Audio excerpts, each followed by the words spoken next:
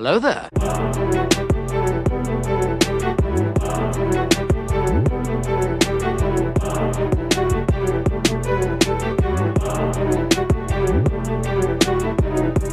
At last we will reveal ourselves to the Jedi. At last we will have revenge.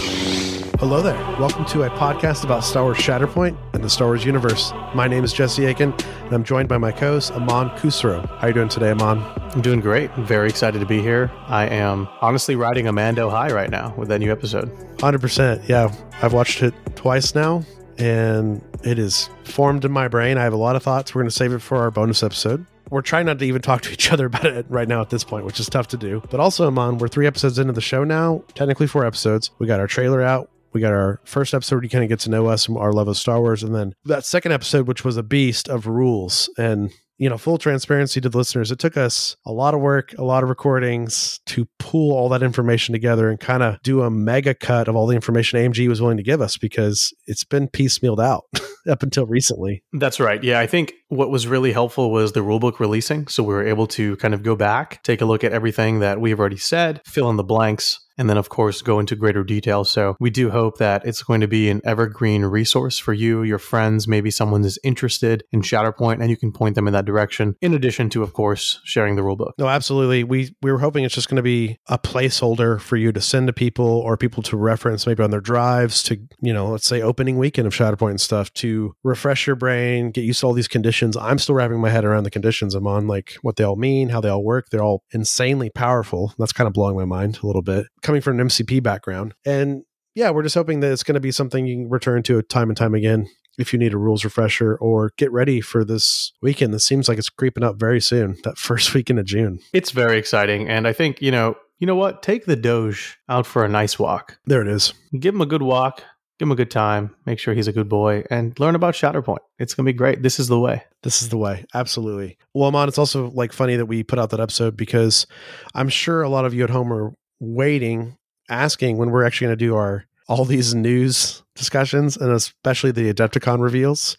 So we've saved that day for today. But also, Star Wars Celebration happened. So today is a double episode where we're going to be talking about Star Wars Celebration 2023 and Adepticon 2023, and all the Star Wars things we learned, all the Shatterpoints things we learned. Yeah, super excited. I think there was a little bit of self-imposed pressure on our end to kind of just cover some of this information, especially because, I mean, it's the most exciting thing to talk about. What's new, what's upcoming in the greater Star Wars realm, but also in Shatterpoint. But I think we had to make sure that we carefully crafted an intro to what we're trying to do with this podcast and the level of quality that we're trying to provide. And so I think the natural progression with it was, this is who we are, this is how you play the game, and now this is where the fun begins. There it is. This is where the fun begins. This is a kind of standard episode of Hello There, where, you know, we're either going to be diving deep into the game, the characters, the strategy, the lore, or we're going to be doing episodes like this, which are just purely news discussions, keeping you up to date on Shatterpoint, most notably, but of course the greater Star Wars world, things that are big events that happen, like Star Wars Celebration, which just happened. And man, I wish I could have been there, Amon. I wish I could have been there. I was actually so impressed with the cosplay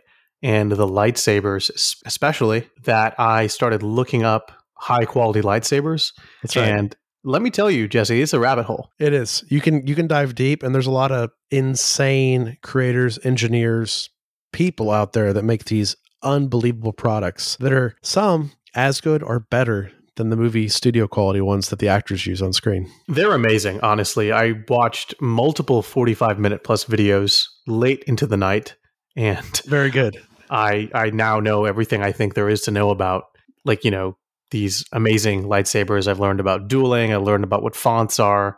I've learned about the different technology within them. And I think I've landed on, and you know, if you're a lightsaber enthusiast, please let me know after you hear this, where I think I've landed on Saber Trio as probably one of the best quality ones. I know that they're not official replicas, but their hilts are inspired by, of course, Star Wars, right? And so my favorite one I've seen so far is one that's inspired by Cal Kestis. And what's really cool is if you get 2 of them, which I might, because I need to hit a certain limit on my new United card to get some free miles, to where you can kind of join them together to make a saber staff. Like Cal does in the game, yeah. Mm-hmm. That's incredible. Very good stuff. Yeah. Yeah, I have some sabers in my collection. It's probably something we probably should talk about in some bonus episodes, but absolutely the sabers at Star Wars Celebration, Amon. If you're getting in the club, that's a way to do it. Star Wars Celebration is very special to me for a lot of reasons. Number one, I think it's the best con in the entire world. I've been to it a couple times, and there's a feeling of family there that is unreal. Also, it's the second biggest con in the entire world after Comic-Con, and for it to feel that family and that like tight-knit, it's kind of insane at the thousands and thousands and thousands of people there every time it happens. But, most notably in the past, I got to do podcast-centric content at Celebration, mind-blowing stuff, getting to perform the podcast for the Canon Cantina on the podcast stage, and all the people I got to meet. There were content creators in the Star Wars community. I want to get back into that. So maybe something we can plan on in the future, cover some Shatterpoint at Star Wars Celebration. Like the world is opening up to this game, and we'll see where it goes, something that we could really shoot for. But funnest con, man. Funnest con. Even if you don't do cosplay, it's a blast. So I don't know, pretty mind-blowing as a Star Wars fan, for sure. Yes. I'm very excited, and we're going to talk more about, I think, my favorite part of Star Wars Celebration, probably in a bit. Yeah, 100%. But there is a character that I think I can cosplay, and I'm kind of looking forward to potentially trying that. I've never done cosplay before. I don't know the ins and outs of it, but I believe that you've done that before. I talked to Charles, and he's cosplayed before, so we'll figure it out. And I don't know, maybe we go to a Star Wars Celebration together. Absolutely, man. No, the honest dream for me one day is to, when my time loosens up a little bit, which we'll see when that is, to eventually get on maybe one of these cosplay groups like the 501st Legion, or more notably for me, the Rebel Legion, and get to do all these charity events, visiting kids in hospitals, like while in your full cosplay, you put time, money, effort into, and that would just be a joy to do that type of thing. So that's my goal one day. That's a much further down the goal, because you can do your personal cosplay all the way to getting in one of these 501st the Rebel Legion, where they have a lot of rules to getting in, a lot, because you got to be canon accurate. So it's very cool. I love that. But more on that on our bonus feed. Before we get into Star Wars Celebration and AdeptiCon 2023 today, we got to take care of a little business and thank some people. Absolutely. Hello There is supported by Mr. Laser at mr-laser.square.site, your resource for everything Shatterpoint. So if you're interested in pre-ordering the core box, Obi-Wan box, Count Dooku, General Grievous, or Luminara Unduli, check out Mr. Laser, because that's where you're going to get the goods, and you're going to get them on time. That's right. He has very fast shipping, and I highly recommend his customer service. Of course, Amon, we could not do this show without our patrons at patreon.com/HelloThereCast.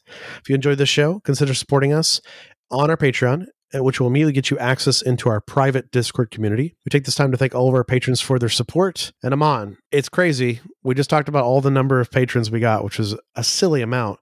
We just got two more. Got two more patrons since the last episode, which is amazing. And this is very special to me because these are patron names that I recognize from the Fury's Finest group. So a special shout out to Padawan Patrick Runge and Jedi Knight Rusty.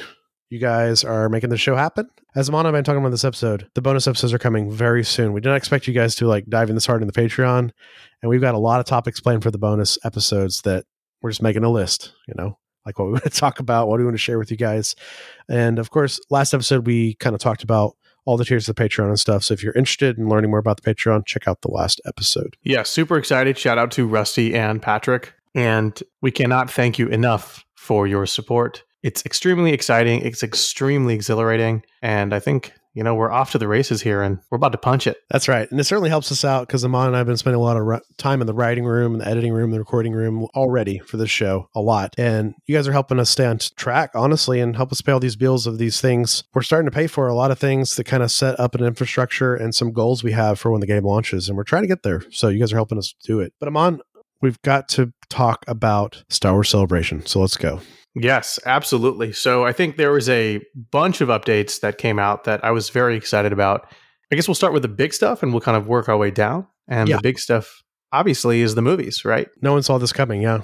Honestly, I didn't. And it's kind of like the birthplace of Star Wars. It's where Star Wars kind of has its biggest, most dramatic, most amazing experiences. And so there are 3 new standalone Star Wars movies. So the first one is going to be directed by James Mangold. And this is going to be a movie, which I think this concept is so cool, Jesse, that it's going to be thousands of years in the past. And it's going to talk about the first ever Jedi, their first experience with the Force. And I think one of the descriptions I read was like a near biblical experience. Ooh, biblical epic would be nice for the Star Wars medium. That could work well. Yes. What are your thoughts on that? Shocking this was announced pre the Old Republic, like we're talking way back. But also very exciting. I'm curious how it's going to play out, like this being the first individual to find the connection with the Force and become presumably a Jedi. We'll see what happens. James Mangold directing. I'm very excited. The guy just makes amazing films. My favorite superhero movie of all time is Logan. He directed it, and he's directing the new Indy movie. I mean, he's directed a lot of films recently that have done very well. Ford versus Ferrari, Walk the Line, come to mind recently. And it's like the guy knows how to do drama quite well. So interested to see a director that does drama quite well in this medium, and we'll see what happens. I love the drama. Yeah, Logan is, the drama gets me every time. Absolutely. Now, the second movie that was announced, which I think this is probably the one I'm the most excited for from a director standpoint. Yes.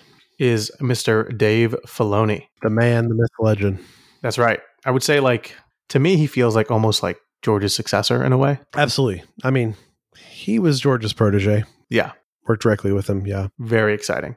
So he's going to direct a movie that's going to effectively take the Mando verse and bring it to the big screen and some of the other TV shows together.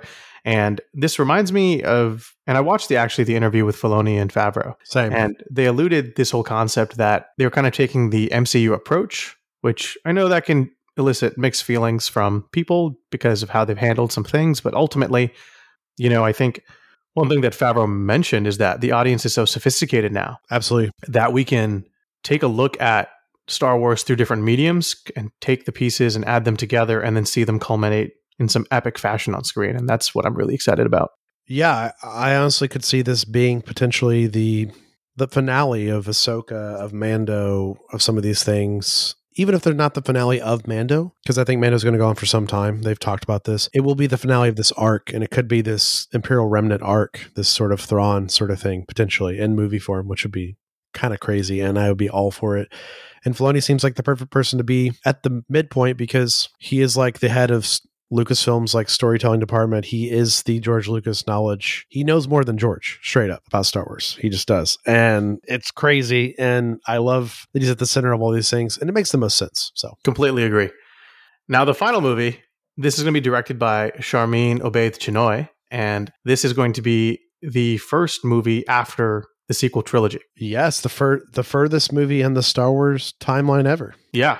And speaking of timelines, which we'll get about, and we'll talk about that in a second. I'd love to hear your thoughts on that. But this is going to demonstrate Rey starting a new Jedi Order, which is honestly kind of exciting.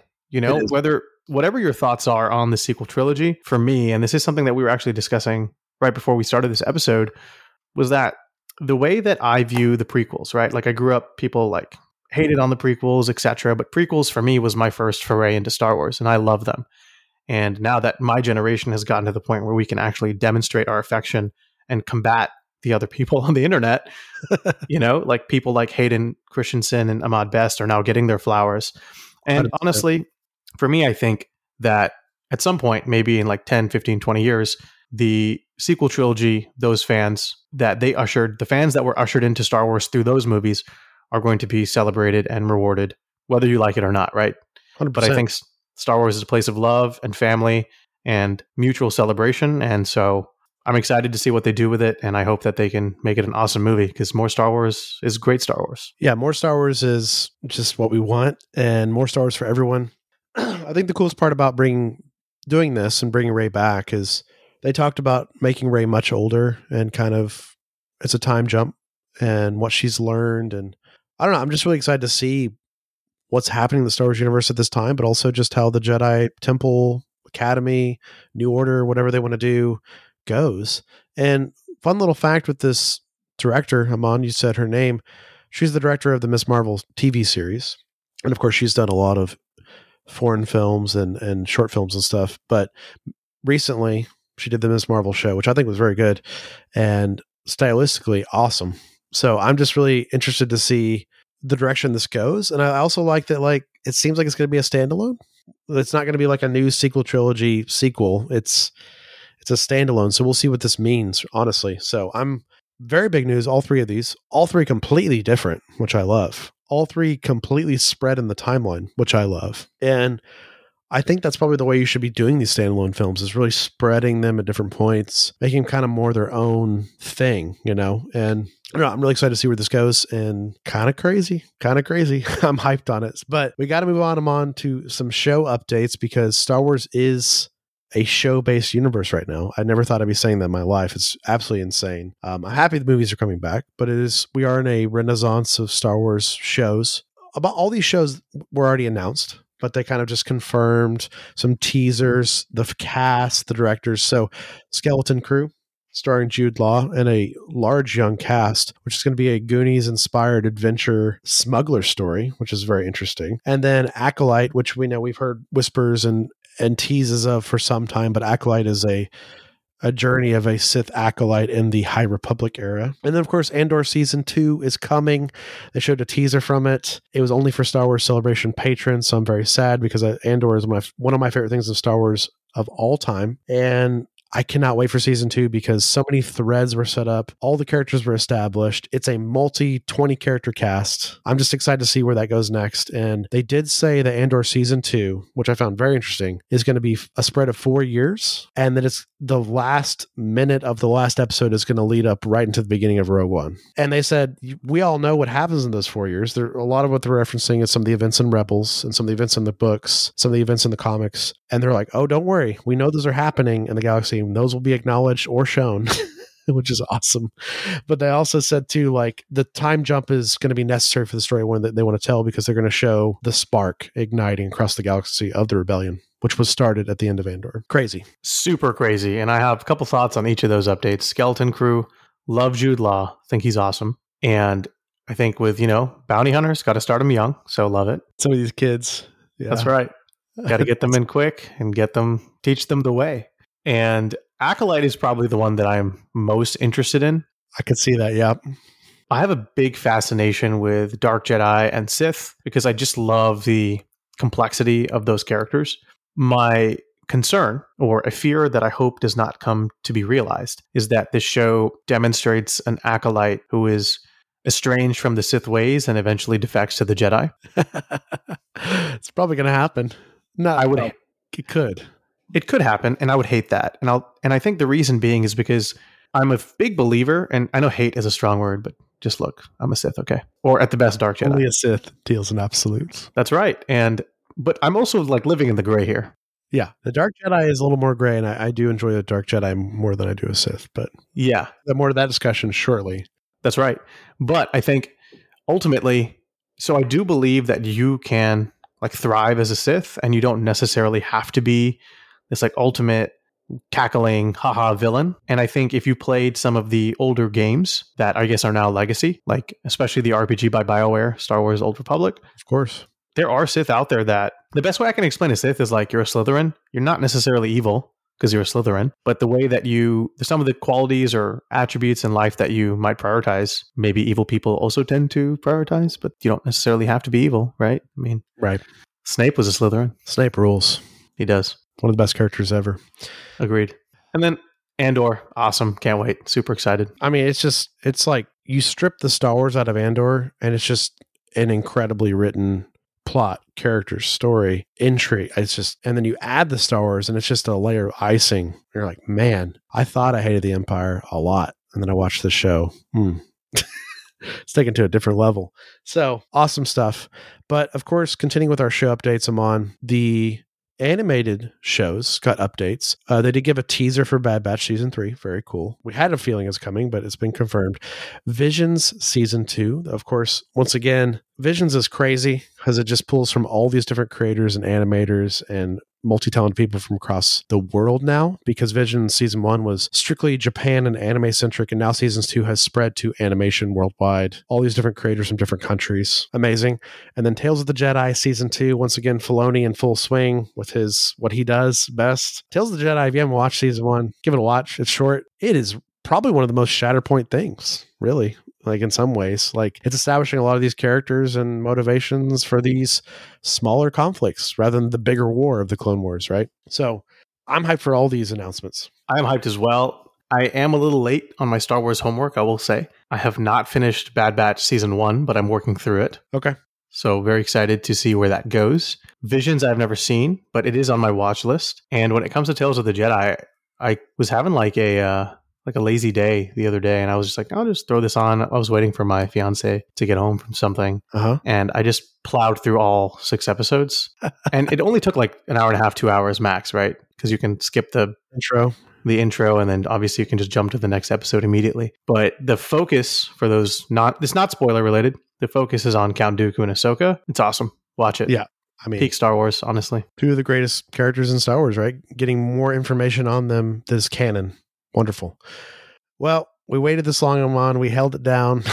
The biggest news of the entire weekend in my mind is we got the first Ahsoka trailer, and the entire Ahsoka cast was a celebration. Awesome stuff. Let's just jump right in this trailer. So the cast have not seen this trailer either. They showed it at Celebration. And then on top of that, which I love this because this is a very Celebration thing. I've gotten to experience a few of these things in my life, and they're very memorable. I was at Celebration where we saw the first image of The Mandalorian, and no one else saw it. The stream was turned off, Then just in the Navarro marketplace, right? The Ahsoka trailer, they also did the same thing. They would turn off their phones, security out and stuff, and they showed a second version of the trailer with many more shots in the trailer of things like Thrawn, of things like Sabine in action, of things like ships that weren't shown in the other trailers. So crazy stuff. Celebration's awesome. But let's talk about this trailer, Amon, because goodness, I had a feeling Ahsoka was going to be kind of the sequel to Rebels. I did not know it was going to be the sequel to Rebels and the now Legacy Legends Heir to the Empire trilogy mixed together. This is a Shatterpoint, if I've ever seen one, first and foremost. 100%. I have watched this trailer at least 20 times. Oh, 100%. Yeah. I feel like it's the episode 1 trailer all over again, where I remember like it was yesterday, watching that over and over again.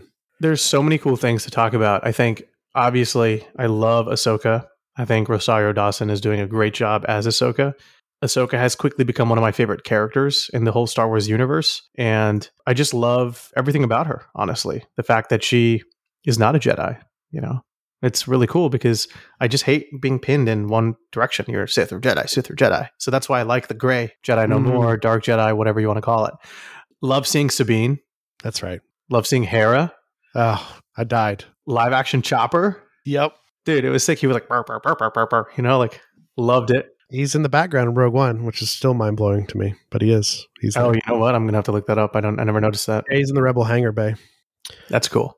When the captain's telling Cassian you have to kill Galen Erso, it's in the landing pad, like Chopper's just going on in the background. Just also in Rogue One in the hangar, you can hear them saying paging General Syndulla to the briefing room, paging General Syndulla to the briefing room. That's sick. So Hera's there. We just never saw her face.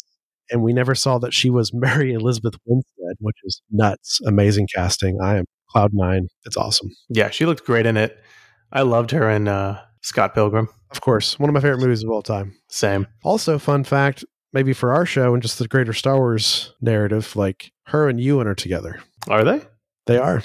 Wow. Madness, right? So we have Obi-Wan and Harrison Dula together in the Star Wars universe. Ewan's just living the life, man. Now I know why you idolize him so much. It's just it's one of those funny, now we have Obi-Wan and Hera. It's just cool. I like it. They get to go to this stuff together, celebration and stuff together. Yeah, that's cool. But we didn't even talk about the best part. No, we didn't. There's a couple best parts. Fair. My version. Why don't we start with your best part and then we can talk about my best part? The best part for me, pretty low hanging fruit, but you guys know I've been a massive fan my entire life, including reading all the books since I was a kid. And the biggest part for me was the confirmation that Thrawn was the greater villain in this, and that it probably, from just the shots in the trailer, which you see very little back of his head, that it probably was Lars who did him in Rebels. Once again, we got that family dynamic. We got Lars playing Thrawn. We have Mads playing Galen Erso. We got brothers now in the Star Wars universe playing completely polar opposite, Rebel and Empire. But that was the biggest reveal for me, and most exciting part was just seeing that Thrawn is the primary threat in this. This is going to be the heir to the Empire storyline, like the Zahn storyline from the old books, modified. And then probably was Lars. I just love it. And right after the trailer, he came out on stage and they confirmed it is Lars Mikkelsen. So people were very happy. I'm super happy. I'm very excited. And it kind of ties into what they're doing with Mando too a little bit. So that's kind of exciting as well. I know what your favorite part is. Dude, my boy, Baylan Skoll. What a name. First of all, what a name. There's some really cool I think, lore or like Norse mythology callouts that they had, Yes, where for sure. him and his apprentice, their last names are both the names of like these Norse mythology wolves who chase the moon. I immediately did everything I could to learn more about Balin Skull because I just love Ray Stevenson. Yeah. I think he's a great actor. He was also in an Indian movie called RRR. You should check it out. Yep. That was a great one. Best foreign film last year. I got all the awards for that very thing. It did. And what I found particularly alluring to his character was his ensemble. Yep. So we have this archaic looking hilt with an orange blade. Sick. Now I get the appeal. We just talked about that in our we did. first episode, yeah. And then we have him wearing this all black outfit. Some kind of armor. Kind of looks like a knight. He actually reminded me a lot of like what Obi-Wan looked like in the Clone Wars a little bit. You know, the more armored Jedi. He reminded me of Dooku too. The more regal look than Dooku's not wearing Jedi robes. He's wearing like Count Knight type stuff, you know? That man said, I'm going to be comfortable with whatever I'm doing and I'm going to look good doing it. That's right. But back to Balin. I think he's super cool. And his apprentice's name is Shin Hati. Yes, that's her name. That's right. And she looks awesome too. She looks cool. She looks like a little intense, which is exciting. I'm very curious as to what their motivations are. I'm very curious as to even if they're from this current timeline. Wow. Right? If you think about it, because world between worlds. Yeah. That's right. And previously, and I'm sorry if you haven't seen Rebels yet, but it's been out for years, so spoilers, that Ezra was the only one able to access, the world between worlds. But now it seems like Ahsoka may have been able to access it. So it's like she had brushes with it in the show. So, I mean, as in like, because of Ezra. Because of Ezra. Maybe now that Ezra's gone, maybe the Force is reaching out to someone else. Crazy. Who knows? But like, I have these are all fan theories. So like, I'm not spoiling anything, right? But these are two of my favorites I've heard so far. Okay. He's just like a Jedi like picked from way back in the when. Yep. And so maybe this comes from a time period where maybe Sith and Jedi weren't necessarily so black and white. Yeah, for sure. Number two is that this is an alternate version of Anakin. Whoa, that's wild. And I would love this so much. And I think this kind of makes a little bit more sense because if you look at the scene where he's like kind of taking everybody down in the hallway, but he does this with finesse and he chokes the dude like. Oh, it's very Vader-esque. Very Rogue One, right? Yeah, of course. So if this is like my man Anakin's before he became barbecue, this is great. I mean, it's literally New Republic fleet troopers instead of Rebel Alliance fleet troopers in a hallway. But you got to have those hallway scenes in Star Wars. You got to have them. They're that kind true. of a staple of the poetry. Also, fun fact about Ray Stevenson, which I love the poetry of Star Wars, and that was always George's thing. But the man played Gar Saxon in Clone Wars. Mm-hmm. Okay, a major character in Clone Wars, and he honestly thought when he was being called back by Dave, this was a Gar Saxon related thing. Like, oh, I'm going to play Gar Saxon live action or maybe do more animation, And he showed up to the meeting and they were like, oh no, we have something else entirely. So once again, we're back at Shatterpoint. We're back at Gar Saxon, Corset stuff. Ray Stevenson, he's been in Star Wars family a long time now, and he's just going to keep it going, which is great.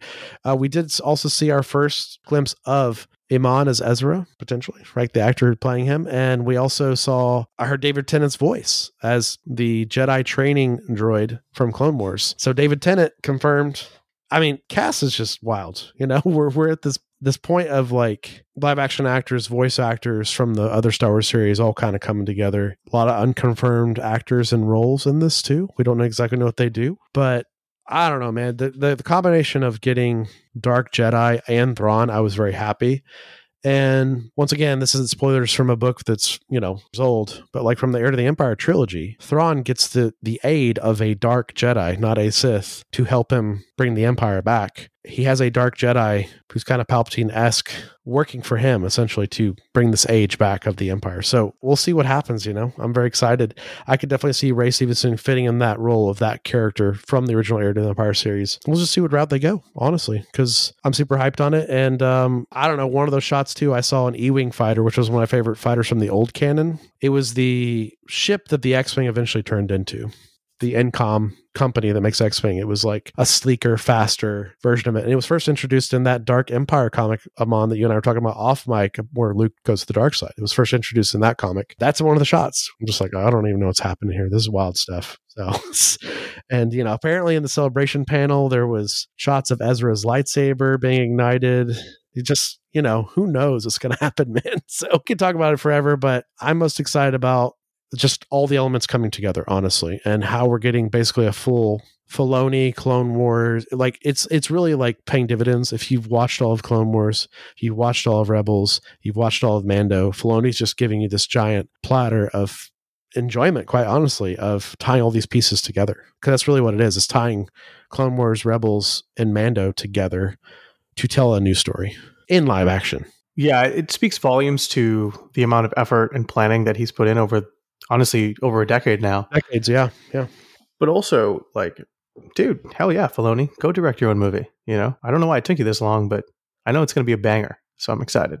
Filoni has told cool stories about how, like, George showed him the cut of Revenge of the Sith before it came out, and Filoni's like, I guess this is it. Like, this is the end of Star Wars, but George was showing him that because they were starting to work on Clone Wars and about to release it. And he's like, I guess after Clone Wars, like, we're just done. And then, now we can look back at that whole timeline and think about Filoni in 2003, 2004, seeing this cut of Revenge of the Sith and thinking this. And now look where we are 20 years later, what he's done in 20 years for the Star Wars canon. I love it so much. And I think this Ahsoka thing is really going to be the plot that really accelerates to the culmination of this era of Star Wars. It really seems like it. Like it's movie level. It just happens to be in a show. It is movie level. It looks like no expense was spared in terms of the production, which I think is needed for a show of this caliber, especially if it's going to be the jumping point for the next maybe 10, 15 years of Star Wars. Absolutely. No, it's absolutely insane. And I'm sure we'll talk about it in more coming episodes because we'll get more information. We'll watch the trailer more, but yeah, man, Orange Sabers, I'm all about them. I love them. And I guess Amon's on Team Orange Saber now too, so let's just do it. Yeah, if I could have my way, I would dual wield red and orange. That's pretty cool. Closing out our celebration discussion, Amon, this is amazing. Asmodee was at Celebration Europe 2023, giving demos of Shatterpoint and other Star Wars games. And also, Will Schick and Simone got to go on stage a couple times, actually, more than once, announce Shatterpoint, give a quick rundown of the game, and then also they did a lot of interviews with people at the con about Shatterpoint. What do you think about all this? I think it's groundbreaking. Absolutely. The fact that you have a niche aspect of Star Wars, candidly a niche hobby in this world, put it on center stage and get asked questions by, part of the staff there. I mean, I think it's fantastic. And I think it does a lot of things for our community. It brings awareness to the different licenses that Star Wars has, particularly in miniature gaming. I think it also shines a light on our hobby as a whole, miniature wargaming. Like, what is it about? Like Star Wars fans, we're not all necessarily nerds, but I mean, I guess we could be classified as that, and we all have similar interests. And if you like collecting lightsabers and cosplaying as a Jedi or a Sith or whatever, who's to say that you might not enjoy building something and painting something and then playing with your friends and sharing Star Wars in more ways than one, which I must applaud AMG for not only creating this game, but going to such a length to which they're on the main stage at Star Wars Celebration. Like, hats off, man. Top tier. No, it's absolutely amazing. It's anytime a niche gets shared on a scale of that level to that many people, it's just absolutely amazing for us. I mean, obviously we're doing content for this game, but it's like also us as just players of this game. And like you said, Amon, maybe this introduced people to our favorite aspect of miniatures games, which is that tactile, face-to-face interaction, physicality of it, the standing over the table, move your models. It is unlike anything else. Absolutely. And that's why we do it. Honestly, a big part of it. And honestly, I feel more in Star Wars playing something like Shatterpoint than I would other features of Star Wars because it is so involved. It is so physical. It is so tactile. It is so communal. And so we share our love of this hobby all the time through stuff like this. And then it's also like now it's getting shared at this level. I don't even know what to think about it. Like my mind's blown. And I'm so happy for Asmodee, AMG, any content creator like us that's making content for this game and trying to grow their local community. This was a boon for everybody. 100% boon for everyone. And candidly, we would have never met if it wasn't for miniature gaming, right? Probably not. No. We would have never met. We would have never known of each other. We would have probably never heard each other's podcasts. And most importantly, we would have never learned that we both love Star Wars. That's exactly it. Yeah. Because we did spend a lot of time at a Marvel event talking about Star Wars.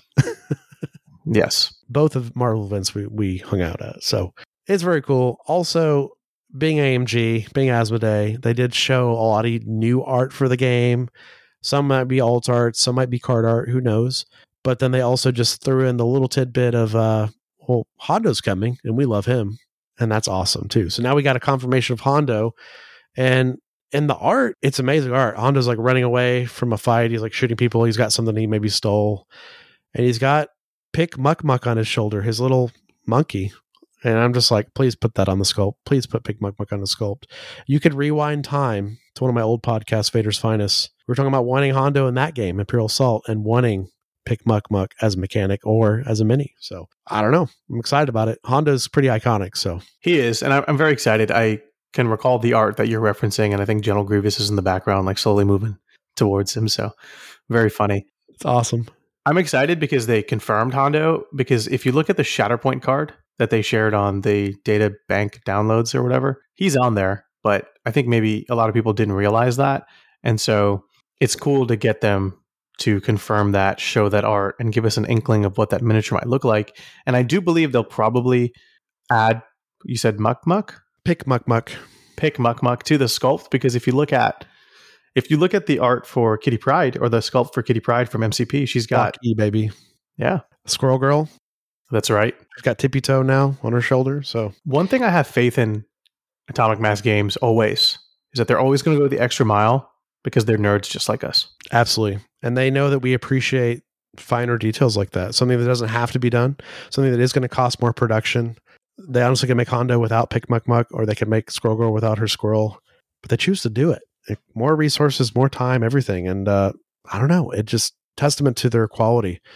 But speaking of Atomic Mass, Amon, the day has finally come. We've been holding our tongues as we're recording this podcast for many episodes now and not talking about Adepticon because we wanted it in a contained episode. So Adepticon 2023 happened sometime back. Major event for MCP. I imagine will be a major event for Shatterpoint in the future. I hope. I absolutely hope. Amon, you went to Adepticon. So before we get to the studio panel, can you give us a summary of your Shatterpoint related time at Adepticon? Absolutely. Yeah, I was at Adepticon. I went to play MCP, couldn't get in, had a backup game, played that backup game, ended up winning said backup game, which was exciting. Winning the whole thing. Yeah. I won the Warhammer Underworld's Grand Clash for the second year in a row. Amazing job. Amazing job. Thank you. Thank you. Thank you very much. And what I got to do there was I got to hang out and talk to staff members from AMG. Okay. So I picked their brain on MCP, on Shatterpoint. I had a wonderful conversation with Will Schick. Because I'm from Houston, I know Will Pagani. So I got to hang out with him and ask him a couple questions, but also just it was great seeing him after so long. And then Greg Webster, who was one of the demoers at Adepticon for Shatterpoint, is also from Houston, a good friend of mine. So not only did I get to chat it up with him, but I played 2 demos and I watched a third. Okay. Super exciting. I didn't get to go to the panel because I was playing my event, but I caught up with as much as I could, and want to give a quick shout out to 2 of my good friends and actually people who paint stuff for me, which is Jonathan Ho, of course, and Kyle Dalton. Both good friends of mine, both people that I have come to communicate with a lot outside of the business transactions that we have. And both of them ended up they were the only 2 people who got gold in the Worthy, which is super exciting. And ultimately, yeah, Jonathan got gold in all 3 and then won with his awesome Spider-Man versus Green Goblin. But Kyle did the Captain America versus Iron Man and got a gold as well. So shout out to Civil War. Yeah. Mm-hmm. Civil War panel. Both all outstanding pieces. Yeah, anybody that did that Worthy competition, huge shout out to you. My friend and painter, Amon, Dr. D from the Furious Finest Network, submitted a super sweet Emma Sinister conversion, because then there's current storylines of X-Men where Emma has the Sinister cape and powers and stuff.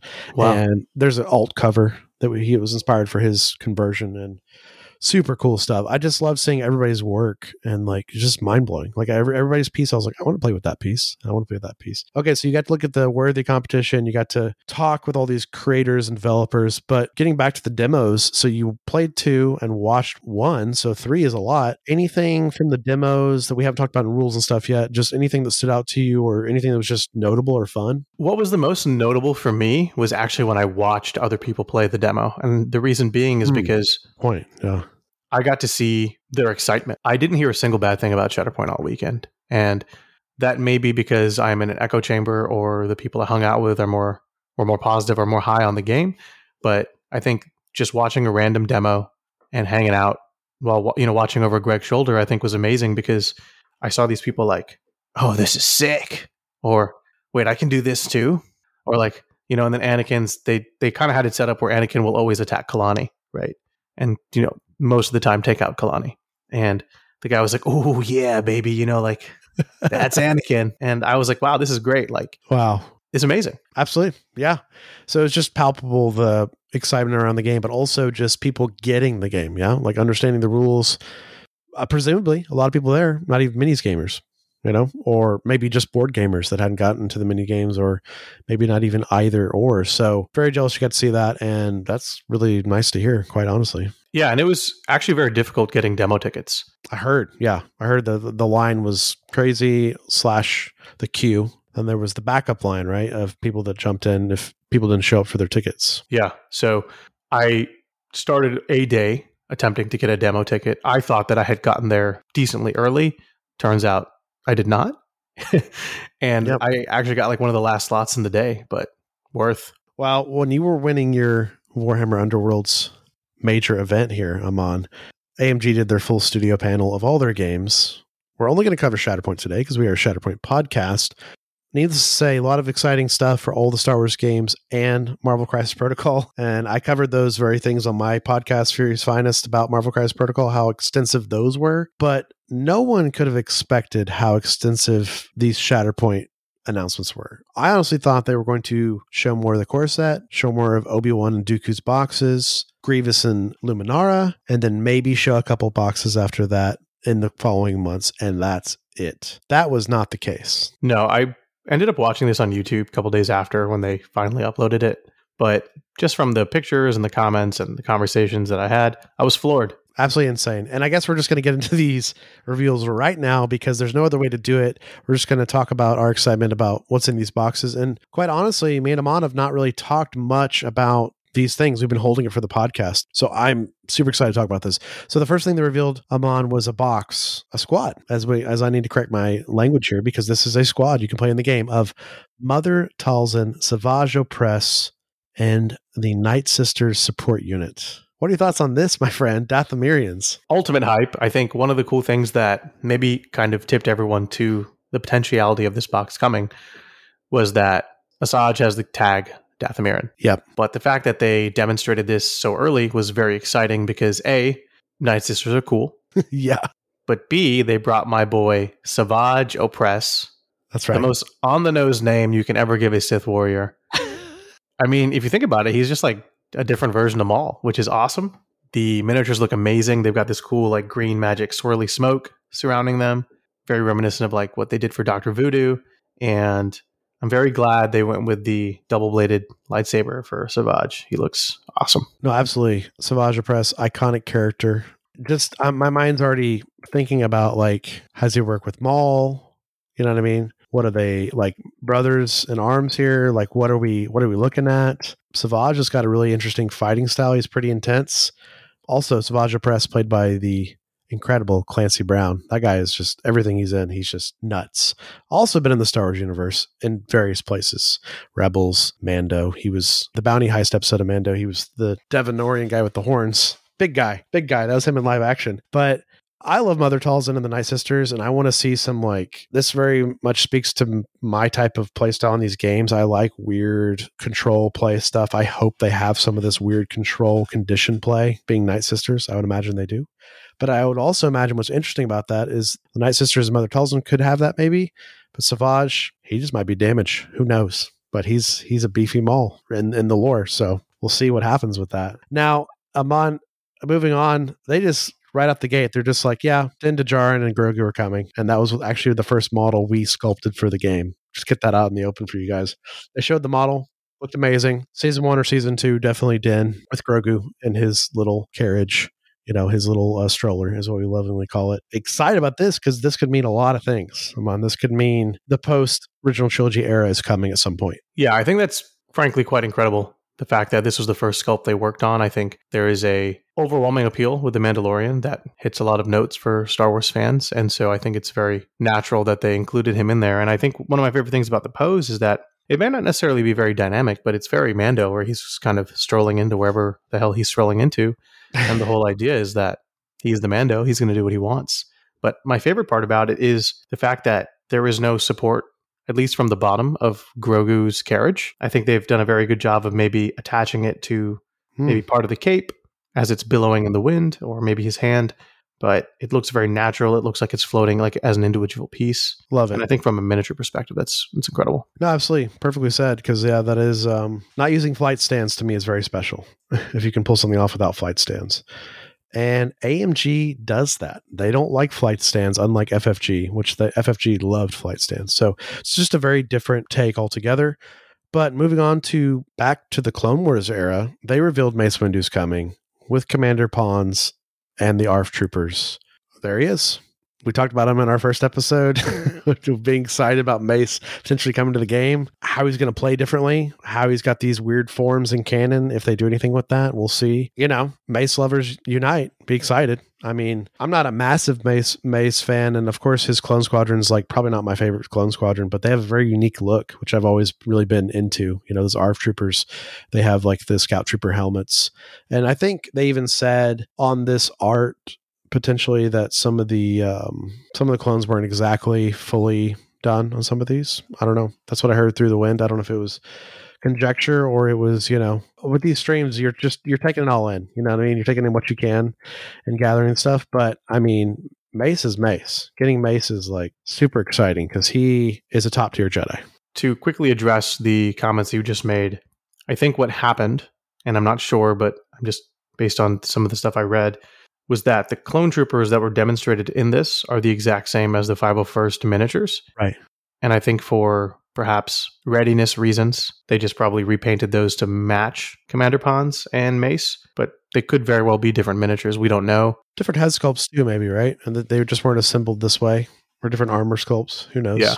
But very excited for Mace. I think he's iconic. This party's over.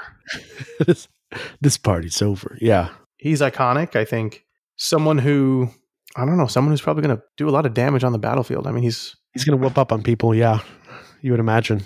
Yeah. And I like that his pose can be seen as maybe he just finished a strike or he's just walking up to you like, I'm about to, you know, open up a can. Yeah, he is. He always is. Start working on your purple OSL now, friends, because I think the purple OSL is going to sell this model 100% if you can pull it off. Well, that's Mace. I'm pretty excited about the next box I'm on. It's Master Plo Koon, Commander Wolf, and the Wolf Pack clone troopers, which are very cool clone troopers. Painting their symbols is going to be kind of tough. But Master Plo, once again, another interesting pose, Amon. Not all these Jedi are kind of doing, you know, the standard.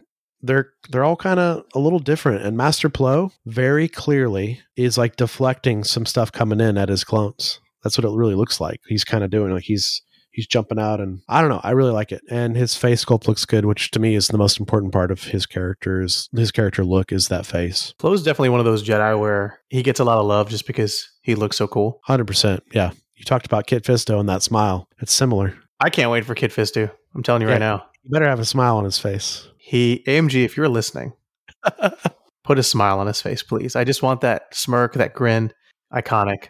I would love to get a shirtless version of Kit, like when he's in that underwater battle. You're speaking to me, Amon. Give me Riff Tamson. Give me that shark commander with underwater battle droids. That was sick. But yeah, I think the pose also speaks to the fact that Plo is someone who cared a lot about his clones. Mm-hmm. He didn't treat them like cogs in a machine. He treated them as people, and he did everything he could to prevent casualties. So the pose is very reminiscent of him defending his troops as they complete their objectives, which is very exciting. 100%. I mean, he says in the show, like, I can see you all in the Force. You're all individuals with the soul, really, in the Force, you know, and it looks different because you're clones, but it's there, you know. And they also confirmed in this reveal that also in this box, this is also the box where you get Padawan Ahsoka, if you're not getting that local store pre-order bonus thing. There's only certain stores, only a certain amount for affiliate program, so it's not even a guarantee. They did just 100% guarantee that's not like a one and done thing. That is you can also get this Padawan Ahsoka with Master Plo, which also to me is super cool because it makes me feel like this box has more miniatures than normal, and it has an alternate choice for your secondary, whether it's Commander Wolf or Ahsoka. Well, I wonder if it's just two boxes. Okay. Maybe she comes by herself, like a solo, like MODOK or Hulk. Good point. Maybe this wasn't art for just the box. Maybe this was she's coming out the same time Plo is. Maybe, but I think either way, I'm happy for it. I do think that I hope it's the latter, if only because like I would hate to get the Padawan twice, or because in the end I'd still be paying for it. That's true. She's free though at the core set if you did the affiliate. I don't know. But if I'm going to get Plo, then I'm going to get her again, right? So what do I do with my second Ahsoka? Paint her dark side Ahsoka. I don't know. I guess I could make a statue terrain or something. That'd be pretty cool. Definitely. But we got to move on from Master Plo before I get stuck there, because I really love talking about the character and talk about, I don't know, something is equally exciting to me, Amon. We got our first visual confirmation of bounty hunters in the game. Cad Bane with secondary of Aura Singh and two what it looks like generic bounty hunters, namely a Chandra fan and a Devanorian bounty hunters that just look great. And the coolest part is the Chandra fan is hanging out with Cad Bane's droid Toto. Once again, doesn't need to be on the base. I don't even know if he's going to be a mechanic in the game, but I love that he's there to sell the scene. Absolutely. I will say, technically, Din Djarin is a bounty hunter too. That's true. Yeah. Actually, no, you're right. The Din Djarin they showed us was definitely the hunter Din Djarin. Probably. Because his armor was that armor. So it got me there. First bounty hunter box. Like, I don't know. I'm hyped. And it seems like this one would be coming sooner than Din, because Din was just like a miniature thing. And this is a full realized box group on a photo. Agreed. I'm very excited for Cad Bane. I think fan favorite. He's just iconic in so many different ways. It's incredible. It is incredible, right? I wish the listeners could see like the way we're smiling about it, you know? I mean, it just turns out when you take a lot of cool things from Clint Eastwood and cram him into a Star Wars character that looks even cooler than Clint Eastwood and his roles, kind of works. And I also like that Cad Bane is like, I don't know, his personality is very unique. Like, he's actually got a more fleshed out personality than a lot of bounty hunters. And you see that in Clone Wars. He's like he is ruthless, but he's also very like, I don't know, matter of fact. Like, he's not silent killer. He talks a lot. You know, and that's interesting. That's different from all these bounty hunters that typically just, if you're being hunted by Bosk, IG-88, Boba, you're pretty much just getting hunted, and it's a pretty silent affair. You're either going to not make it or they're going to bring you in, hopefully warm, as Din would say. But Cad Bane, he's talking a lot. He's I don't know, he's kind of a trash talker sometimes. I just like how he's like, there's no point in fighting me. You will lose. He's like, please don't make me pull my gun. Yeah. Like, yeah. So it's pretty cool. But these miniatures, so good. And huge shout out to Aura Singh. You know, you see her for a couple seconds in episode 1. She's so iconic when you see her in episode 1. She's got that antenna coming out of her head. She plays a larger role in the Clone Wars. It seems like it might be Clone Wars era her because of, obviously, with Cad. And man, the generic Devanorian bounty hunter, he's just like he's having the time of his life. He's got dual wielding and he's smiling. And it's a scene out of Reservoir Dogs, man. Perfect. Yeah. Now just buy 8 of this box. Make it happen. Don't tempt me with a good time. Hey, I'm already giving people ideas for the eventual Shatterpoint worthy. There it is. There's just one of 8 of them just in a circle. Yeah. Oh man, paint them the colors of their call signs, Mr. Gray and stuff. You know, I'm throwing these ideas out here. You know, beat me to them. Just exciting to see a full like scum and villainy thing. You know, not Republic, not CIS, not Civil War era, which has been confirmed now. And, you know, the last bit of the Republic era stuff we're going to talk about is weirdly the thing I'm most excited about, Amon. And you and I have talked about this off mic. So this is one of the few ones we have talked about a lot. The Bay Squadron. The Bay Squadron. Of course, Padme and Sabé and the Handmaidens, but more importantly, not Padme. Because I've played every Star Wars game I'm on, and Padme is always in the games. Always. Padme. Episode 2 onward, Clone Wars Padme, always in the games. In the white crop top? Exactly. White crop top, or like her like more of her like senator clothes, like when she goes to negotiate and with Anakin and things go wrong and they have to fight their way out of a place in Clone Wars. No. This is not the case. This is Queen Amidala, Padme in parentheses, MCP style. Alter ego Padme, you know? And this is Sabé, Sabé is a assassin. She is like a master of deception and killing, quite honestly. And she's Padme's decoy and Keira Knightley. So all these cool things. And then 2 other royal handmaidens. And I don't know, these sculpts are like perfect. Queen Amidala's dress is out of control. Like the sculpting there, the paint job, I don't know. Whoever did that, hats off to you. I will agree. The Queen Amidala sculpt looks incredible. I am actually more impressed though with Sabé because she just looks like Keira Knightley. Yeah, in the face for sure. They did also, a very good job. Cool. She's just like, she's not worried. She's not worried. Yeah, but I also like the gun, poking out behind the back, you know? Yeah. The blaster. She's ready. And then the handmaidens look super cool. I really like them. And I always forget that they're just all like trained assassins. They're the Queen's last line of defense after the Royal Guards, right? And they're her Secret Service, man.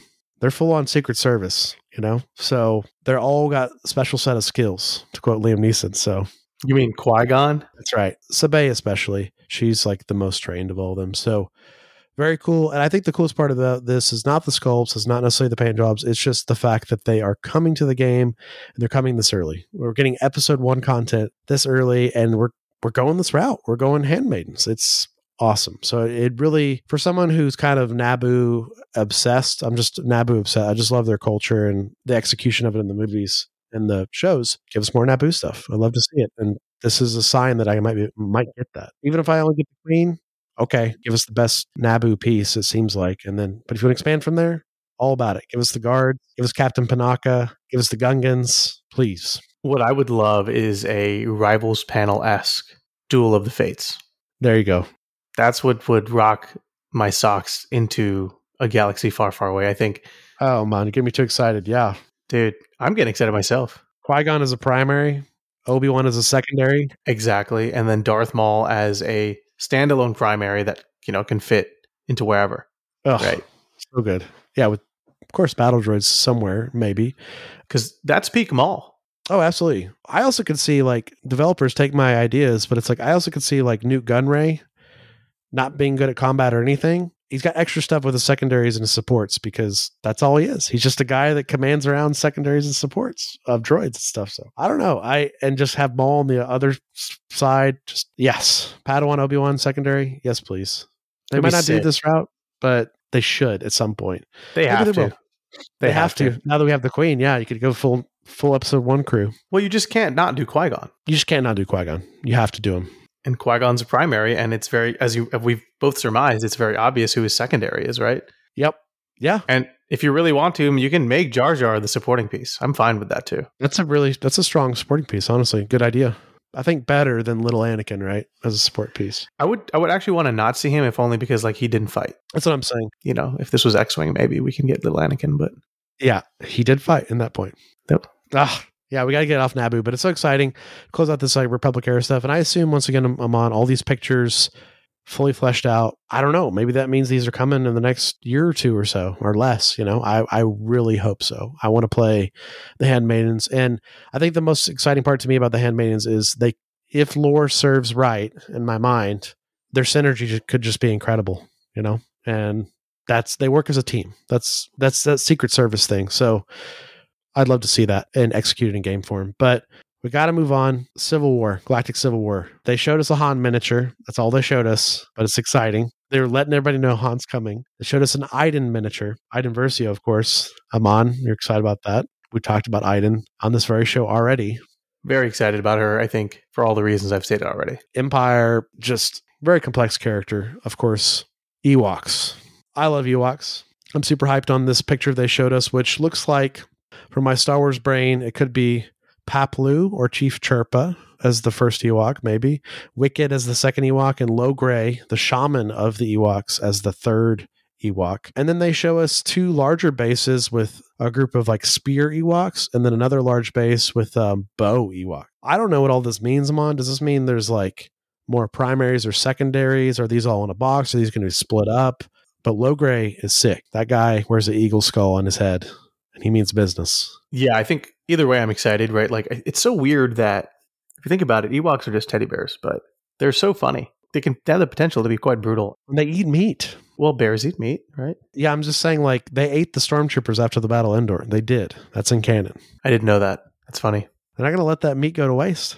But it makes them scarier. I mean, you think about it, Return of the Jedi, they were going to cook Han, Luke, and Leia. Well, not Leia. They were going to cook Han and Luke and Chewie and R2 over a fire and eat them. You know what's funny? I completely forgot about that.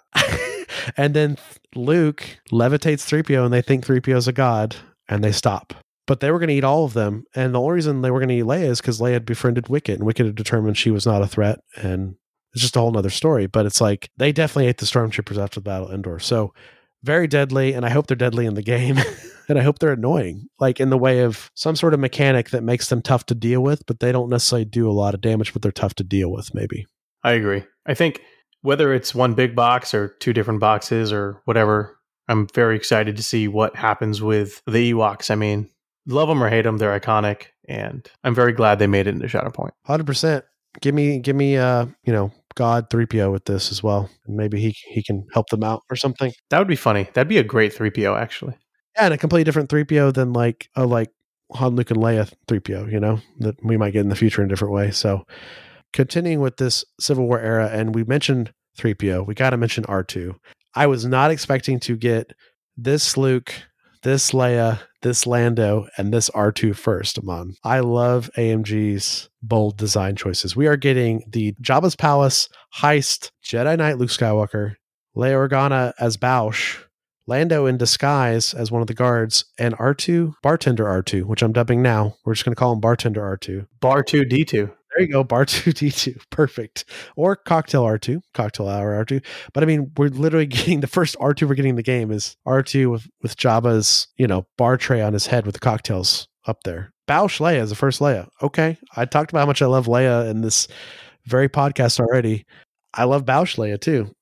In canon and Legends, all of it. She does some pretty cool stuff in the suit. I have no idea what it means for the game, but hype. Hype indeed. And what I really like is they're playing to what the fans want, right? R2-D2 is in every game, Star Wars game. But is Bar 2-D2? No. Exactly, which is sick. And it makes him different. And then, of course, like Return of the Jedi Luke, iconic. What also makes, like, when we get that, like, if we ever get a second R2 in the future, like a Revenge of the Sith R2 that has the jetpack or something, it makes them more notable and more different, And it's not just like, oh, we got basic R2. Now we got prequel R2. Now we get Bar R2. They're just starting out with like Bar R2 right away. And I think that's what's cool is because AMG is really big on demonstrating characters in like specific snapshots, right? They do that with MCP. Yeah, I like that they're doing that with Star Wars as well. Absolutely. And this just confirms to me that we're probably going to get other versions of these characters in the future, right? Like we'll get Cloud City Lando and stuff. Well, we have 2 Ahsokas already. 100%. And not to gloss over Luke Skywalker Jedi Knight, but I'm super happy we're getting black suit Jedi Knight Luke Skywalker right at the gate. And I hope he's going to be a power piece, as he should be. Keeping with this original trilogy theme, Vader's coming. I mean, no shock, right? But Vader's coming, and so much Vader's coming, Vader's saber and Luke's sabers line up to create a scene. AMG showed them crossing blades, and they designed them that way as such to match up. So if you assemble your Vader and your Luke according to their instructions, they're going to line up. It's a Vader box with Vader, the Stormtrooper captain, and some generic Stormtroopers, And who doesn't love that, That's a good start for Vader. And the cape on Vader, unreal. It is just flying. It's so dramatic. It's so cinematic. Who's not excited to have Vader in this game? I think everyone probably is. I think that was the biggest question going into the announcement of Shatterpoint was, are they going to do the old trilogy? Because everything had been so Clone Wars prequel, heavy. But to see... And it was fun watching the stream because before they even showed the actual miniatures, there was a silhouette of the 2 miniatures crossing blades, Luke and Vader. And you can hear the eruption of noise and hype in the room. It's awesome. They're just confirming what's to come in the future, and the support they have laid out for this game, which is amazing. So amazing. Closing out this sort of last little odds and ends here, the Ghost crew I'm on. The Rebels crew was shown obviously further out because they showed the like sculpts, not in a scene, like not like a box art scene, but I'm so excited. Chopper, Zeb, Harrison Dula, Kanan Jarrus, Ezra Bridger, and Sabine Wren. All of them. Amazing. I love the fact that they're pulling from corners of the Star Wars universe that miniatures games don't necessarily tread. Obviously, X-Wing's been around for a while, so you can kind of drive those ships, right? Or pilot those ships. But to have like a Kanan miniature, to have a Chopper miniature, to have Sabine, Mandalorian keyword synergies. So exciting. Good. Yeah, Kanan, like maybe throwing him in with some, I don't know. We'll have to see. Like, we don't even know necessarily yet where the Rebel Squad falls. I assume it's the Civil War era, you would imagine, but it's like having something that never happened, like a Kanan and Luke together in some form, It's going to be fun. You're going to live out your own fiction and fun of like having 2 awesome Jedi Knights on the table, working together maybe. super excited about that. But to close out, Amon, they were just like, oh, no, there's a little bit more. There's just a little bit more. And they blew everyone's mind with the announcement of this Inquisitor box, specifically the Kenobi Inquisitor box. Kenobi! I press that clip every time. We've got the Grand Inquisitor, third sister, fourth sister, and fifth brother. And of course, third sister being Reva. Not only are these sculpts kind of out of this world, Amon, but once again, I'm asking the same question I asked with that Master Plo Koon box. Are there two supports? Are there two secondaries? I don't know. You know what I mean? Like, what do I swap in and out? Do I get to play all these in one squad? That would be excellent. Or do I got to swap someone out for someone else? Even cooler, kind of honestly, because then you got to make choices. I'm all about it. They all look amazing. Yeah, I have a couple of things to say to that. I say on my podcast a lot, Path to Glory, I love choices because choices allow you to have to make more decision points. And that's where the better player, in theory, will make more correct decisions over the course of the game, which will allow them to win said game. So choices, I'm all here for it. I love it. I want more. Number two, I think one of my favorite parts about this is that they actually mentioned on the stream, or I guess in real life, if you were there, that they worked in conjunction with Disney and they had these in production before Kenobi even launched. Right. So exciting, right? The fact that Disney is willing to work with them and it means that Disney's taking this partnership seriously, which if you hadn't seen that as evidenced by Star Wars Celebration, this is further reinforcement of that. Yeah, perfectly said. And the fact that Disney, Lucasfilm gave them this information early, pre-Obi-Wan being out, because it's just so paramount and helpful for developers because it's anywhere from a 1 year to like 3 year cycle on a lot of this stuff for games in general. So it's like, there's no way these could be out timely if they just saw Kenobi and they're like, oh, we got to start designing that and, you know what I mean, get to production. And so Disney gave them a head start. And that also makes me think these aren't that far off, Amon, which is very exciting.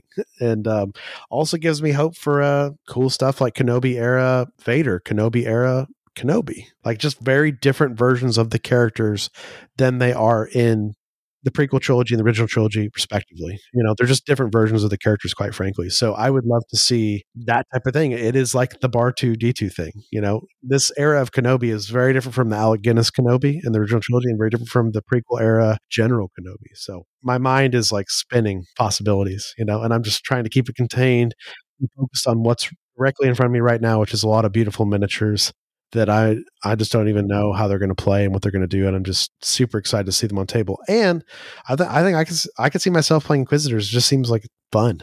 Once again, the synergy. It's the Handmaiden thing. Like they could have really cool synergy and I'm all about it. The Sithergy. Perfect. Yes. I do believe that they're more likely closer or sooner rather than later, if only because they're fully painted. They have the miniatures out there, professional photo shots, logos. Yeah, all that stuff. To continue on that, it is very exciting because like my gears are turning now, you know, especially because you mentioned like the Kenobi era stuff where like, wouldn't it be cool to have like a sculpt of Vader with like half his mask cut up, right? Insanity. That'd be sick. And then like Obi-Wan levitating rocks. Yes. That'd be sick. That would be sick. Absolutely. I need to be on the sculpting team for AMG as like a creative, not like I don't do the sculpts, but I'm just the guy who's like, wouldn't it be cool if we made something like this? And then Dallas would be like, Amon, you're right. I'm going to go do that right now. Amon's like, you know that one scene in Solo where Han's trying on Lando's capes? I want that sculpt to Han. Where he's trying on Lando's capes. Yeah. And they're like, come on, that's not quite right. That's not quite what we need. But yeah, maybe it's an all sculpt. We love it. Yeah, this just says a lot. They gave us a lot of information without telling us things. Like they're showing us things like Ewoks. They're showing us things like Iden. Like they're giving us information that's not the full picture, but they're painting pictures of what could potentially be coming in the future, which is very exciting. And the places they'll go, quite frankly, I'm all about it because I don't think this game will ever see vehicles because the scale and some things like that. But they're obviously showing they'll do things like 3 Ewoks on a base with bow and arrows, right? Maybe some creatures if we get lucky. Like, I don't know. I love these sort of off the main path stuff like Bar-2 D2, for instance, right? Where it's just slightly off the path, a little bit more interesting. It's great. It is great. And it makes me wonder, and this might be spicy, but do you think they'll do the sequel trilogy? Ooh, honestly, yes, but way out. Like, think about it. MCP is 3.5 years long, and there's someone writing comment right now on that Marvel Crisis Protocol group about how there's not the Fantastic Four yet. Obviously, they're coming. One would imagine, but it's almost been 4 years, right? I could definitely see Shatterpoint being something like that, maybe, where it's like many years go by, it's successful. Now it's time to expand to the sequels. And I think in this format I'm on, it's much easier to do than other Star Wars games of the past, where it's like, oh, you just want to do 2 boxes from the Kenobi era? Just do 2 boxes from the Kenobi era. You want to do 4 boxes from the sequel trilogy, and that's it. Do 4 boxes from the sequel trilogy. You know what I mean? Like this sort of primary, secondary support thing, I think it's very cool, and I think it works for the game, for them to be creative and reach from other eras if they want to. And I think a Kylo box with First Order Stormtroopers would sell off the shelves, right? I mean, it would just sell. I love Kylo. He's a great character. Absolutely. Fantastic. But I mean, even like the sequel trilogy, they could jump from different parts of it. You know, you could have Poe and Finn working together as a primary and secondary in the first film, in The Force Awakens, and then jump later and you get a different Poe or Finn that's completely different, right? There's stuff to pull from. I mean, you could even do like Han, Chewie, Finn, and so Rey good as a box, right? That would be cool. That'd be awesome. Old Han, yeah. Or like yellow lightsaber Rey. Yep. That could be C-3PO cool. with the red arm. Or like Jedi Leia. Oh, now you're getting too spicy. Who can breathe in space?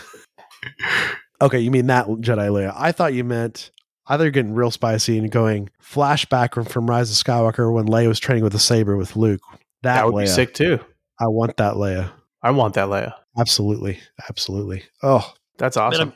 There's a lot of great B and C string characters in the sequel trilogy that could be made in this game really unique. I mean, there's crazy bounty hunter type characters and stuff in the backgrounds that got stories fleshed out in books and stuff, like that first bar scene in The Force Awakens where it's like Han's there and at Maz's castle, right? And it's like there's a lot of characters there you could just run with, right? Saban Athano, that guy with the red armor, that dude's awesome. Like you could do stuff with him. But also like I think Rey and Kylo, that would just sell. Rey and Kylo would certainly sell for sure. I think in order for them to be able, if you want to do the sequel trilogy, you're going to have to commit, because you need, according to current rules of the game, you have to be in the same era when you build your strike team.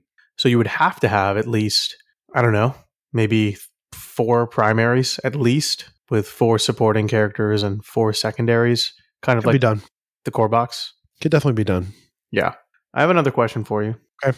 If you could pick your ideal box, okay, but it has to be a characters that we haven't mentioned yet. And I'll go at this too, but I'd like you to start.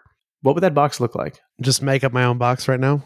Make up your own box, but you can't mention any characters that we've mentioned on this episode. Bosk or IG-88 as a primary, and the other as a secondary, and then Zuckuss and Forlom as the supporting characters.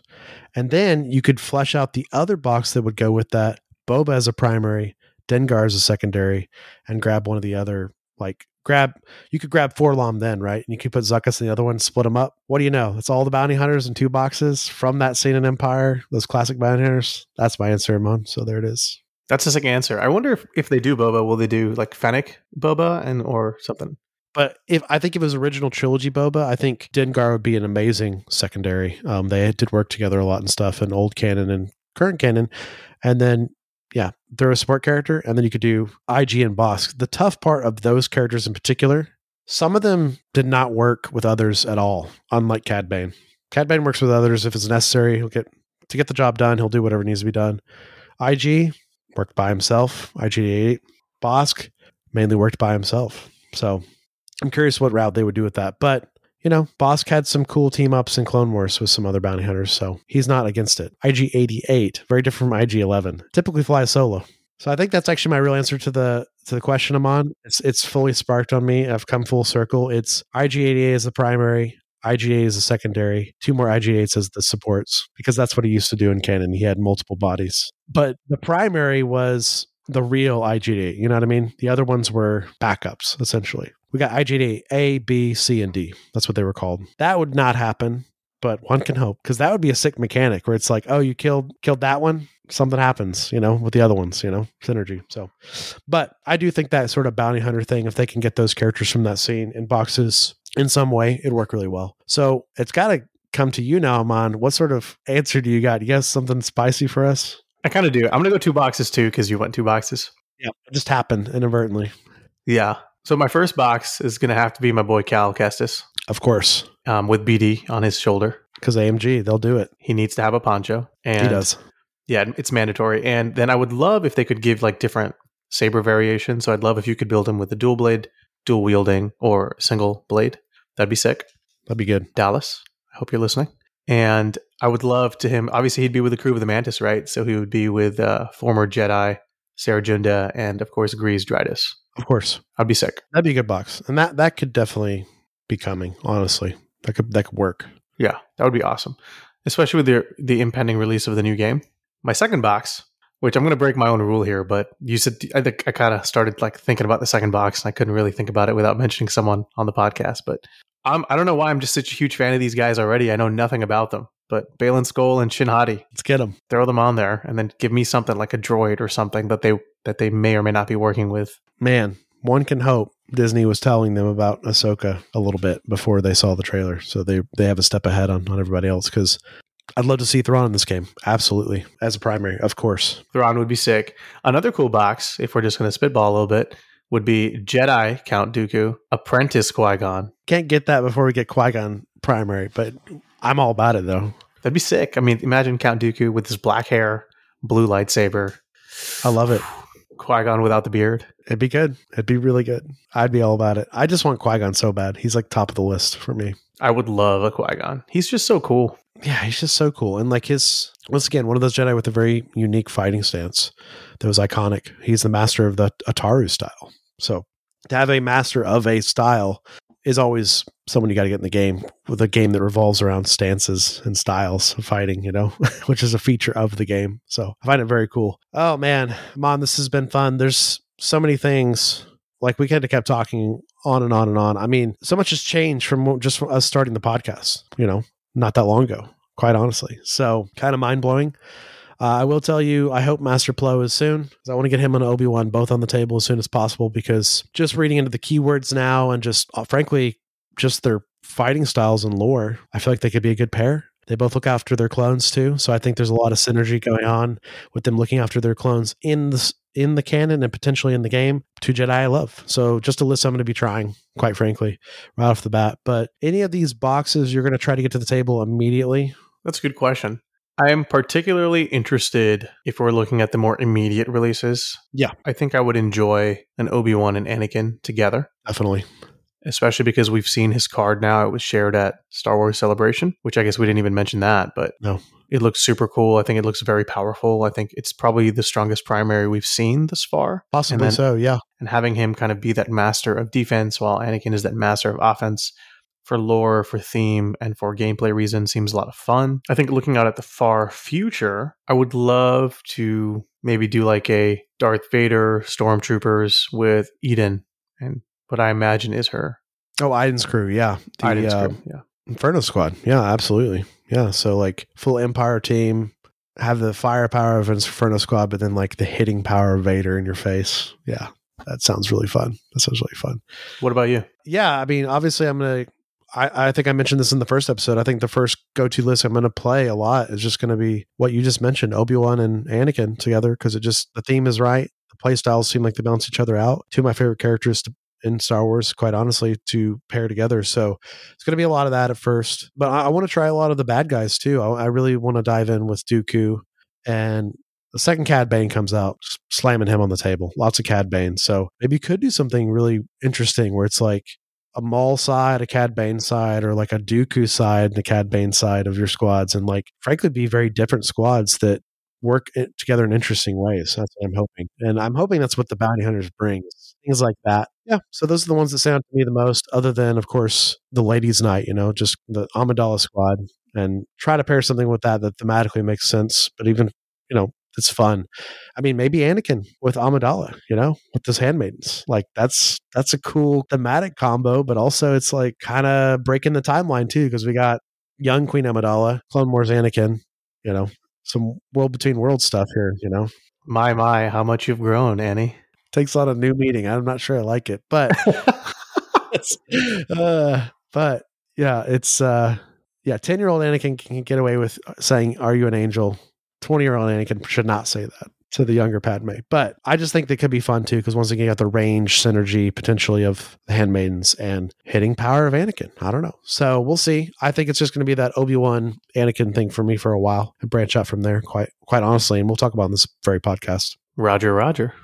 Well, Amon, that's all of our roundup on Celebration 2023 and AdeptiCon 2023. We'll talk more in the coming episodes about these very things, but that's everything. So hope you enjoyed going on this ride with us and kind of learning about all these. If you didn't know, maybe you knew some of these, maybe you didn't know some of these, but it's all here and we're hyped up for all of it, quite honestly. Super hyped. Honestly, I can't wait. I don't know what's going on with me, but it's like ever since Shatterpoint has been announced and I've had this like wave of energy, it's like I've been so deep into everything Star Wars. It's awesome. Like my feed, my ads, all Star Wars. I love it. The algorithm is all Star Wars too, on top of your level of hype for Star Wars. Hey man, if it knows, it knows, you know? If it knows, it knows. And speaking of people who know, I want to give a quick Patreon shout out. Hello There is supported by our wonderful patrons, and we thank you so much for your support. You can become a Hello There patron by going to patreon.com/HelloThereCast. We have an awesome Discord, and we cannot wait to grow with you and hit those high levels of production and content. Absolutely. And Movie Club is in full force, which we announced last episode. So if you want to jump on, join the Movie Club, start getting some of these bonus episodes, all these other discussions going on about Star Wars as a whole, lore, Shatterpoint, list building. We're starting to do all of it in the Discord. So check it out. Of course, you can find us everywhere online at Hello There Cast. So that's Twitter, Facebook, Instagram, and Twitch. You can also email us at hellotherecast@gmail.com. And we are a new podcast. So if you can leave us a review on Spotify and Apple Podcasts, either or, really helps us out. Some of you are dual Apple Podcast, Spotify listeners. If that's the case, you can leave us reviews on both, even better. But just if you can leave us a review on your podcast platform of choice, helps the show get found, helps grow the Shatterpoint community, helps hopefully more people get into this wonderful game so we can all have a very successful and enjoyable launch in the summer. Absolutely. And we wouldn't be the podcast we are without our awesome music. And so I want to give a big shout out to Lowfeel for creating some bangers. That's right. Thank you, Lowfeel. Of course, you can find Amon and I on various places online. You can find me, Jesse, on Twitter, Instagram, and Longshanks at Jesse Aiken. That's JSSEAKIN. And you can find me, Amon, AMAN, on Twitter at Amon the Wargamer, and on Longshanks at Amon as well. If you're interested in reaching out to me, I'm on a couple Discords, and my name is Amon, Dark Jedi. Very good. Yeah, you and I both are on the Shatterpoint Discord now, the greater Shatterpoint Discord, so you can find us on there at a Jesse and Amon. And of course, you know, there's ways to reach out to us through our social media if you can't find us on Discord. Well, this was a fun news roundup, Amon. It's been really fun to do. A lot of information. We covered it all.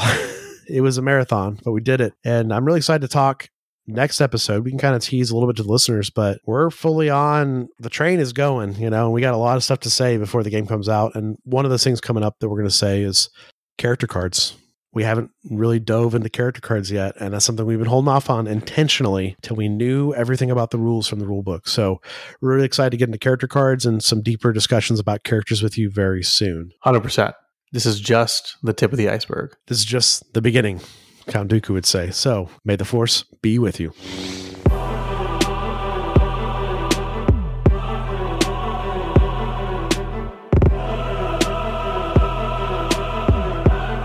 So uncivilized.